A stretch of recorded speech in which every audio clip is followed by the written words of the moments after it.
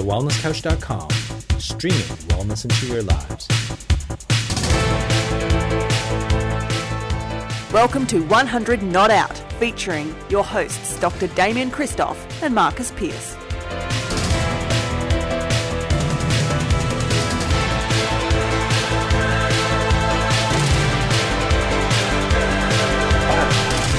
Welcome to another edition of 100 Not Out, a weekly show dedicated to helping you master the art of aging well. My name is Marcus Pearce, and I am here with the living legend, the co-founder of The Wellness Couch and The Wellness Guys. He's Dr. Damien Christoph. Hi, Damien. Marcus. So good. You're a living legend, remember that? Oh, living. I'm still alive. It's good.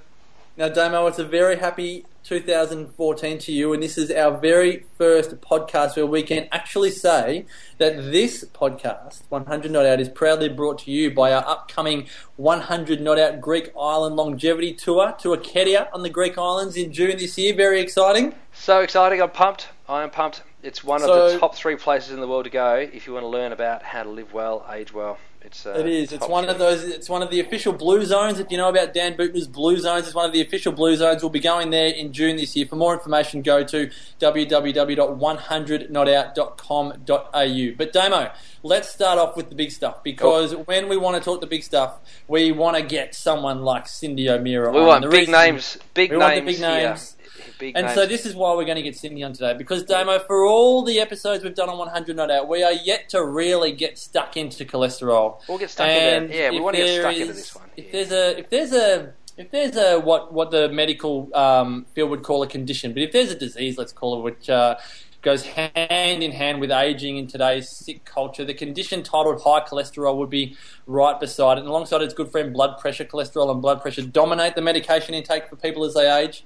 And there are 10 million Aussies with either high cholesterol or high blood pressure, and there's 175 million of them in the States, which are pretty disgusting numbers in itself. But for Big Pharma, those numbers can mean big paydays, and for more and more questions remain, where's a number of people on medications, namely statins, and the question is, are they really the answer to people's high cholesterol problems? To join us in this discussion and to provide some insightful solutions to this lifestyle and medical mess so many people find themselves in, let's go and speak with one of the Wellness Couch angels. Let's shoot up to the Sunshine Coast. Join the author of the best-selling Changing Habits, Changing Lives, nutritionist and up for a chat co-host. It is the one and only Cyndi O'Meara. Cyndi, thank you so much for joining us. Oh, you're very welcome. It's just wonderful chatting to you guys all the time, and especially on an issue such as this. Cyndi, it's a biggie, isn't it? It's such a big issue. Ever since breaking news late in 2013, where all of a sudden research has started to come out, and we could be a little bit cynicistic about it. We could probably talk about all the conspiracy theories that are tied into the breaking of patents or the running out of patents and all those sorts of things. But really, there's a big issue around cholesterol, a lot of misconception, a lot of misperception, a lot of poor communication that revolves around this whole issue of cholesterol. And I thought that, and so did Marcus, we both thought that if we get one of our most favouritest women in the whole world to come and talk to us about this cholesterol issue and how we get it, what we do about it, what it actually really means, then we'd be well on the track to a healthy 2014. Yeah, you know, Damien, you and I have been looking at this issue for years now, and we've been reading the research and having our own conversations about it. And it's, in my way of thinking, it's wonderful to see what is happening. And as far as the fact that the media is bringing it out, there's more and more people talking about it. And like what I'm watching is the big companies and the medical profession, which I'm really surprised about, because there's a lot of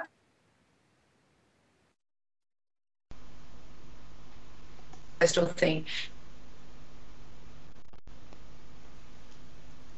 to keep their market share, I think is prompting people to really question the drug. And I like to liken this drug to the movie The Music Man, which is a very old movie where this person comes into town and shows the town that there is a problem in town and that they need a music man.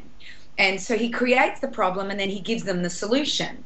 And I think the same thing has happened with this whole cholesterol thing, is that the problem has been created and then they've given us the solution, which is now proving to be one of the worst solutions that has probably happened in the history of medicine after thalidomide, I believe.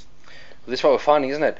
And we're definitely finding out that whilst you might have a couple of little side effects that might be pain in the leg or pain in aches and pains in your muscles, the problem is so much deeper than just a couple of little aches and pains. And we're referring here to statin drugs. And now there's a lot of people in the media and in the medical profession that will swear black and blue that statin drugs have saved many people's, millions of people's lives by going and reducing people's cholesterol, and they reckon that it's decreased the rate of heart disease and stroke and all these sorts of things. But we're not really seeing that in the research, are we, Cindy? No, we're not even seeing it when you have a look at the statistics with heart disease. No. You know, heart disease was seen as a problem around the 1950s, and that's when all the Heart Foundation started. And that was also the beginning of the low-fat revolution, was kind of starting there, where they were saying animal fats were bad. You know, the prudent diet came in and animal fats were bad and vegetable fats were better. So it was the beginning of margarine taking over its market share. That's with butter. Word. Oh, yes, word. G-rated this one, Cindy. Oh, gosh. Hey, now, you guys, yeah, sorry, Cindy, go on. And, you know, this is where, you know, it all started was at this point. And if you have a look at back in the 1950s when all of this started to now, we're worse. We're far worse than we were back in the 50s. So there's obviously been some really bad information given, some bad guidelines that are given, and people are getting wind of it. So yeah. Now, it's Cindy, good to see changes. I know you and Damien would know this like the back of your hand, but for people that are listening going, well, how did it all come about? I know the name Ancel Keys is going to come up, but can you tell people about the Ancel Keys study so that people can perhaps, maybe even people that are doubting the whole cholesterol issue at the moment, people that are going, well, you know, is it really that bad? Well, maybe you can explain to people how we really got into this mess. Well, I think there were two key people, and definitely Ancel Keys was one key person who was a gentleman who was not really a scientist as far as a chemical scientist. He was he did he did epidemiological studies. So he had a theory, and the theory was that fat caused heart disease. And so he went and did epidemiological studies where he looked at studied countries and populations and what they ate, and figured out that what they ate caused heart disease. But he did a study where there were 21 countries. And then what he did was he cherry-picked 7 of them, because only 7 of them actually proved his theory that fat caused heart disease. And he took it to the American Heart Foundation, and at first they laughed him out because there was I don't want to go into the whole study thing, but they laughed him out. But then the next time he came in, all guns blazing, and they actually started to take note of him, and they decided, well, you know, he must know what he's saying. Let's go on this research and start a low-fat regime for people that should decrease heart disease. And we blindly followed this ridiculous 1960s study, as opposed to from 1970 onward, all the studies, even the Framingham study, does not conclusively prove this at all. And for some reason, it's just taken hold and it's become a meme. You know, one person told one person, and then they told 2 people, and they told 4, and so on, until now everybody believes this ridiculous meme that is actually not the truth. It's like Chinese whispers. It's become that way, hasn't it? There's such a Chinese whisperer out there. It's interesting. You know, I've got a very, very close friend, and look, whilst cholesterol may be related to heart disease, it's not the only thing. It's not the only thing. There's a whole lot of other things that can actually cause heart disease, heart attack, all these sorts of things. And certainly, it's not a deficiency in statin drugs that actually causes a rise in cholesterol in the first place, right? So, my thing is that I've got a mate who, at the age of 40, was riding up a hill. Very, very fit guy, incredibly excellent cyclist. Diet not terrible, not too bad, not terribly inflammatory. A chiropractor, so well adjusted. Nervous system working beautifully. Not a lot of stress in his life at all. And he's having a heart attack while he's riding up a hill. And so he rocks on down to the cardiologist. They whack a stent in his heart.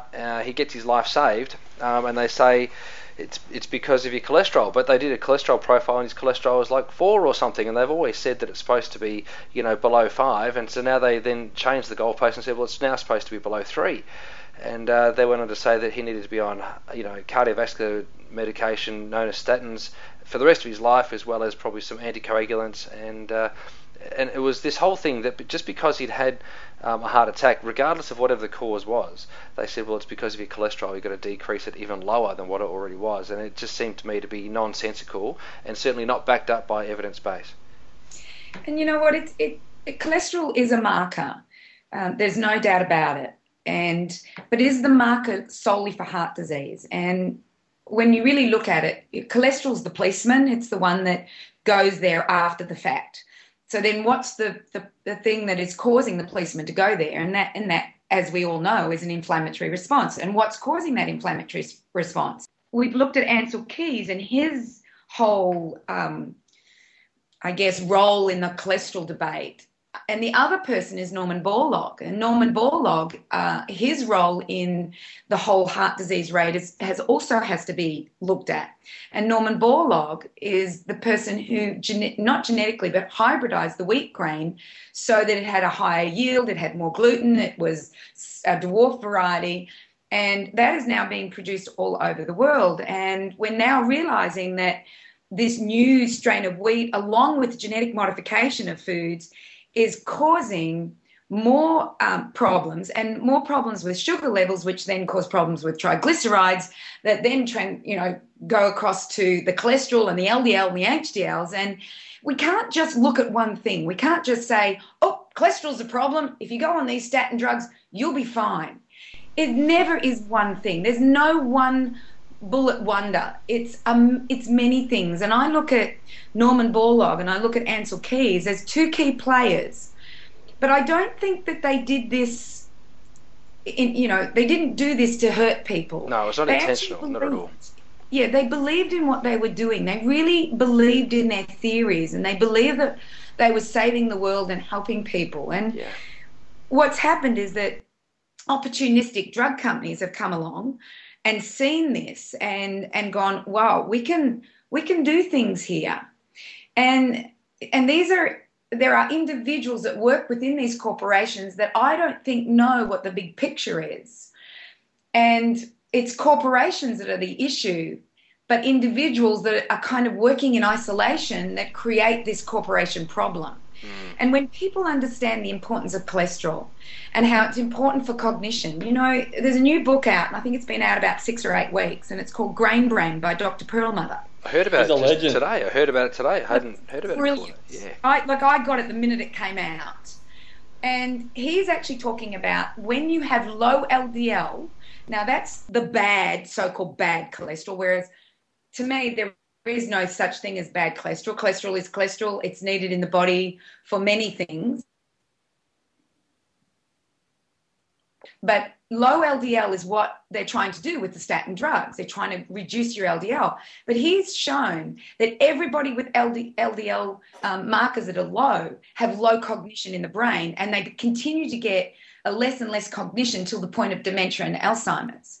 So he's actually showing that what we call bad cholesterol is actually very important for cognition and very important for the prevention of dementia and Alzheimer's. So this whole, while we're getting your cholesterol down, we're screwing with your brain. Well, that's it. People aren't recognising the links between their so-called high cholesterol or their LDL and then even their blood pressure, which they can't feel either one, but they're not recognising that they're really, they're actually really good warning signs of what could be even bigger, which is something like dementia. They're not actually recognising it for what it is, which is a great insight to something even far more threatening to their life as something like dementia. I agreed. And, if you have no other markers but high cholesterol and low LDL, and there's no other markers there, then you really have to consider why you're taking statin drugs. And I was listening to Dr. Kate Shanahan, who I think is one of the forefront leaders in cholesterol, and she was basically saying, if you're a female, do not be on statin drugs. There's been no proof that it has reduced your risk of heart disease. In actual fact, it increases your risk of dementia and Alzheimer's and lower cognition. So, and even who was I reading just recently? Dr. Karen Phelps, our local medical doctor here in Sydney, who was head of the AMA, the Australian Medical Association. She says exactly the same thing. If you're a female, get off them. Yeah. I love her. I just I love her too. I love it a bit. So I think she's done a great job. She's done a great job.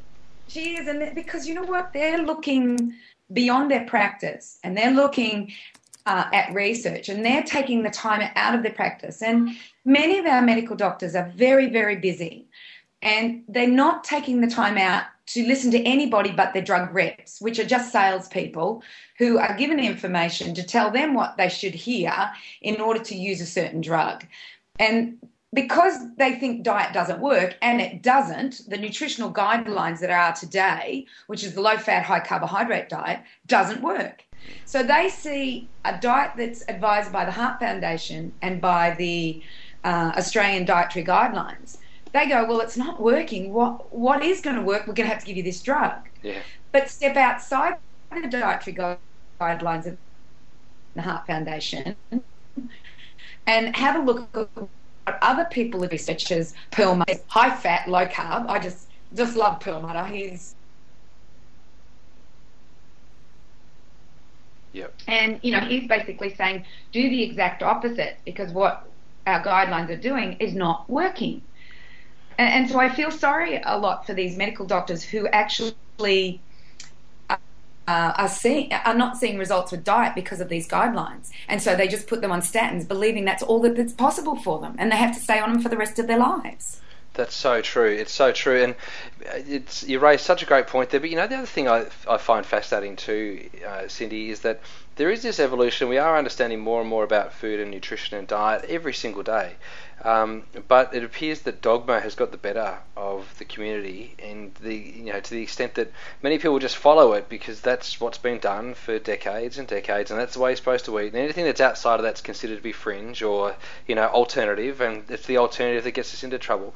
And so there's this sort of brain dumbing down of the population in telling people not to consider nutrition, not to consider alternatives because the drug's the answer. And so that does concern me. What are the things, like there are people out there, Cindy. Damien, what's that, sorry? Well said. Thank you, Cindy. There's people out there and they're very confused. I know they're very confused. I'm speaking to them. I've been taking their calls on radio on Triple M in Melbourne. They're confused about this cholesterol thing. They thought it was the thing that was killing them. We do need to be a little bit aware of our cholesterol, but not so aware of our cholesterol. But what are the key things that people are doing wrong? Let's try and get specific here, Cindy, because both you and I talk about the food pyramid and talk about how bad the food pyramid is. But can you give us some specific examples of what people are doing on a daily basis that's most probably contributing to health issues beyond just cholesterol? Because cholesterol is just one thing. But what are the other things that they're doing wrong? And cholesterol is the marker, and cholesterol is the marker for inflammation. Cholesterol is the marker for copper and iron deficiency, as well as an injury. So there's lots of reasons cholesterol could be high. So let's look at how do we decrease inflammation? How do we increase our copper and iron? How do we heal ourselves? And, the nutritional guidelines are that you should have breakfast cereals with skim milk, bread with margarine, Vegemite. That would be the typical Australian breakfast. And then lunch would be a sandwich, and then dinner, pasta and a few veggies and tomato. Make sure you put your tomato paste in there, and on occasion have red meat. And so these are the guidelines that are given to us by the Heart Foundation, as well as the nutritional guidelines in Australia and across the Western world. Yes. And if we look at what they're doing to us on a regular basis, is that let's say you eat that type of way day in, day out. What it's actually doing to your blood sugar, number one, is it's raising your blood sugar, which in turn causes the insulin to increase, which then plummets your blood sugar. And in evolutionary terms, the body sees that as the summer of the hunter-gatherer. So that's what would have happened in the summer. We had a lot of sweet foods, a lot of carbs, because that was available to us. And that was a time preparation for the winter. So our body would lay down fat and we'd get fatter and fatter and fatter. And usually around the 5 kilo mark was how much weight we would put on. But because these foods are available to us 12 months of the year, our body always thinks it's in summer and it continues to put the weight on until you get to a point where you put so much fat on that you've now lost the ability to listen to the body's hormone leptin, which then tells you that you've had enough, don't eat anymore. So we have to look at this as an evolutionary perspective and what would have happened after we had these high carbs and these sweet foods. We would have had a spring, an autumn, and a winter where the foods would have changed. And those foods would have changed into either high fat, low fat. It just depended on that time of year. So when I look at things, I think we should be eating seasonally and locally, number one. And I think we also should be considering, well, what foods did we eat on an evolutionary basis as opposed to what we're eating today? Did we eat margarine? Did we eat Vegemite? Was our bread made of 15,000 ingredients? And was our breakfast cereal, did we have breakfast cereals that were packaged and had iron that I can take out with a magnet? Or did it have a preservative in it that would have reduced the bacteria in our bowel? So I want people to really think logically and critically and in common sense terms and ask, did we evolve to eat these types of foods that the Nutritional Foundation and Heart Foundation are telling us to eat? And they will say, no, we didn't. We ate meat. We would have eaten some grain because grain was available for thousands of years. But what type of grain did we eat? Did we eat this new hybridized grain, or did we eat the old-fashioned einkorns and emmer wheats and quinoas and amaranths and, whatever was available to us? And when we start to do this, we realise that most packaged foods is a waste of time, and we probably need to consider not eating those. And so the foods that we would have eaten probably we would have raided a nest for some eggs. That's right. We may have hunted down an animal, and if it was winter, that animal would have been very lean in fat. But if it was the summer, it would have been high in fat. So all right, so we'll have pigs sometimes, and we'll have other meats other times. There would have been some greens available to us, fruit in the summer but less in the winter. Yep. Herbs would have been available to us, root vegetables. So when we start to look at these types of foods that were available to our evolutionary body, then we start to heal our body, because these are the foods that weren't so inflammatory to the body and the body could use and knew how to do it. That's right. And that's what I ask people to consider. Did we eat these foods even 50 years ago? And we didn't. Damo, Cindy, we're going to run out of time on this edition of 100 Not Out, but we'll do a follow-up episode with Cindy next week. Remember, folks, we'd love to hear your feedback. You can provide it in any number of ways, but the best is to go to our website at www.thewellnesscouch.com/100 Not Out. Remember, if you've liked this episode, you can subscribe to the podcast on iTunes and also check out thewellnesscouch.com. Become a member for free, where you can view the entire range of wellness podcasts available, including that great show, Up for a Chat. So until next week, continue to make the rest of your life the best of your life. This has been a production of TheWellnessCouch.com. Check us out on Facebook and join in the conversation on Facebook.com/TheWellnessCouch. Subscribe to each show on iTunes and check us out on Twitter. The Wellness Couch, streaming wellness into your lives. Whilst the Wellness Couch presenter endeavor to provide accurate and helpful information to their listeners, these podcasts cannot take into account individual circumstances and are not intended to be a substitute for health and medical advice from a qualified health professional. You should always seek the advice of a qualified health professional before acting on any of the information provided by any of the Wellness Couch podcasts.